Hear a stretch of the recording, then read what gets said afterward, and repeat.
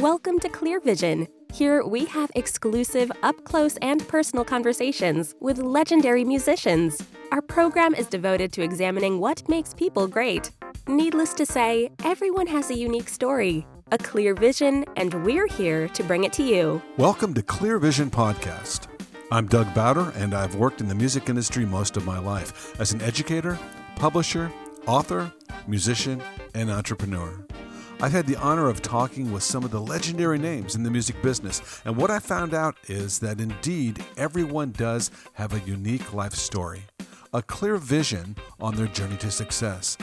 And who better to tell you about these stories than the musicians themselves, their aspirations, dreams, and the decisions they've made that shaped their lives in music. On this Clear Vision podcast, we catch up with the incredible Kim Carnes.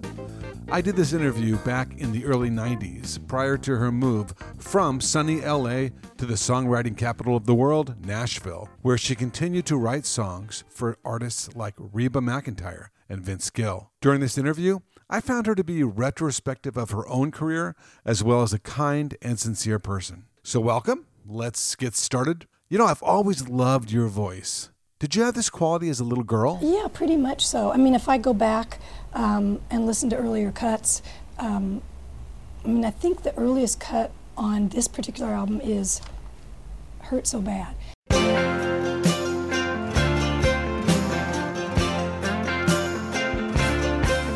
When it hurts too bad, you gotta let go.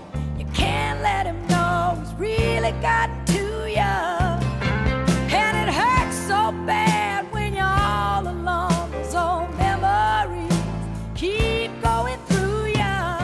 And that was 79, and it's definitely raspy.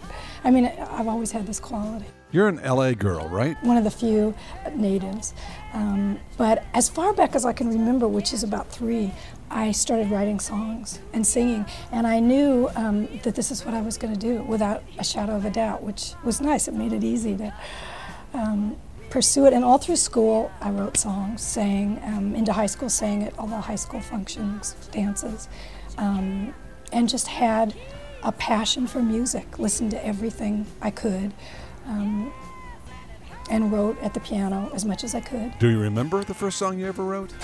Yeah, but you're not going to hear it. It was kind of nonsense, but actually somewhere amongst my mom's possessions is a little green plastic record. That's the first song that I wrote. And all I know is I've seen the record. I don't remember how it got. I think there was a machine that was like at a miniature golf place, and much like the old photo booths, and I went in and sang the songs that I'd made up, and out came a green plastic record, and that was it. So that's the first thing that ever was on tape. You know, and she still has that. It's pretty scratchy, but she still got it. You started doing the club scene here in LA. What was that like? In some respect, I mean, it was great because it sure was a way to pay my dues, play every single night. What got to be the hardest thing about it was 5 sets a night. That's a lot of singing, starting probably at 7 until 2 in the morning. It's a lot of singing. But anything I ever did after that, any tour, if it became hard and different people, the band, whatever, would start grumbling, it's always been a piece of cake, because after playing that many shows a night for that long at clubs, nothing's that hard, you know. I want to talk to you about your duet with Barbra Streisand. It was a really touching song. Well, that was on her Emotion album, and started with a call that I received from John Peters. And he explained Barbra was doing an album, and would I try to write something we could sing together. And, beyond being really flattered, I had the same thoughts. Like, I can't imagine what that would be, just because our styles were different. And in one of those times that, as a writer, you really hope for, that doesn't happen very often. About half hour later, I went to the piano and sat down and didn't get up again until the song was written. From a situation that I couldn't imagine what it would be, it just kind of wrote itself. In an earlier interview we did with Kenny G, he was telling us about how often his first take is his best take. Something about not overdubbing and just letting the creative process flow. What made this duet work for you? When you do a duet, it's so important to do the vocal at the same time. Look at each other, and that's the way we did it. I love to record live so much, from day one, still the 3 new cuts on this album. And most of the whole album, every song picked was recorded live, no layering tracks. And for me, that's the whole passion of recording, we go in and rehearse, just like we're going on tour, get the arrangement right, then go in the studio, and if it's right, your take is the first or second take. And the magic is to get my right vocal with the band's right performance.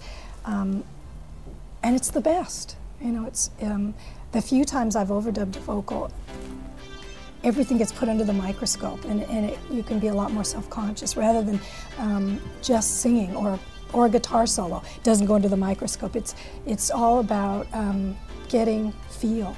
And there's a song on the album called Rough Edges, getting the rough edges. Letting the wonderful little mistakes happen. Kim, you're almost impossible to define. I can't call you a pop singer, I really can't call you a country singer. You're in a category all of your own. How do you best describe your music? Oh no, it's hard. I can't put a label on it. I mean, like you kind of said, I'm kind of anti-label.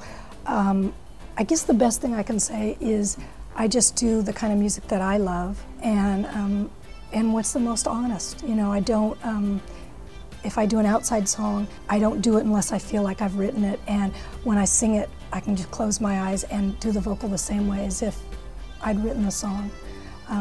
It just has to stay honest, and if I do that, then I think that's what gets across to people. They know the difference, Let's wrap up this interview with a worldwide hit that Kim released the year following this interview, Betty Davis Eyes. It became the best-selling single of the year, spending 9 weeks at #1 on the Billboard Hot 100. Also going gold, winning the Grammy Award for Record of the Year and, believe it or not, Song of the Year. Well, it couldn't happen to a better person. Her hair is hollow gold, her lips sweet surprise. Her hands are never cold. She's got Betty Davis eyes. She'll turn her music on you. You won't have to think twice. She's pure as New York snow. She got Betty Davis eyes. Thank you, Kim Carnes, for spending time with us. We honor your contribution to our lives in music. What's coming up? Let me see what's on the schedule here. Well, if you're a jazz lover, like I am, make sure you check out our previous episodes where we talk with folks, great folks like Maynard Ferguson, Tony Bennett, and Kenny G, to name but a few. But coming up, we have a great sit-down interview with the awesome Jean-Luc Ponty. You'll hear his jazz violin artistry. This guy's amazing. We also have an exclusive interview with the lovely Patti LaBelle, along with many others. Well, that's a wrap. I hope you enjoyed this exclusive interview with Kim Carnes here on Clear Vision. If so, please subscribe so you can be notified of our upcoming content. Tell a friend and give us a 5-star review. We're available on Spotify, Apple Podcast, or wherever you get your podcast. See you next time.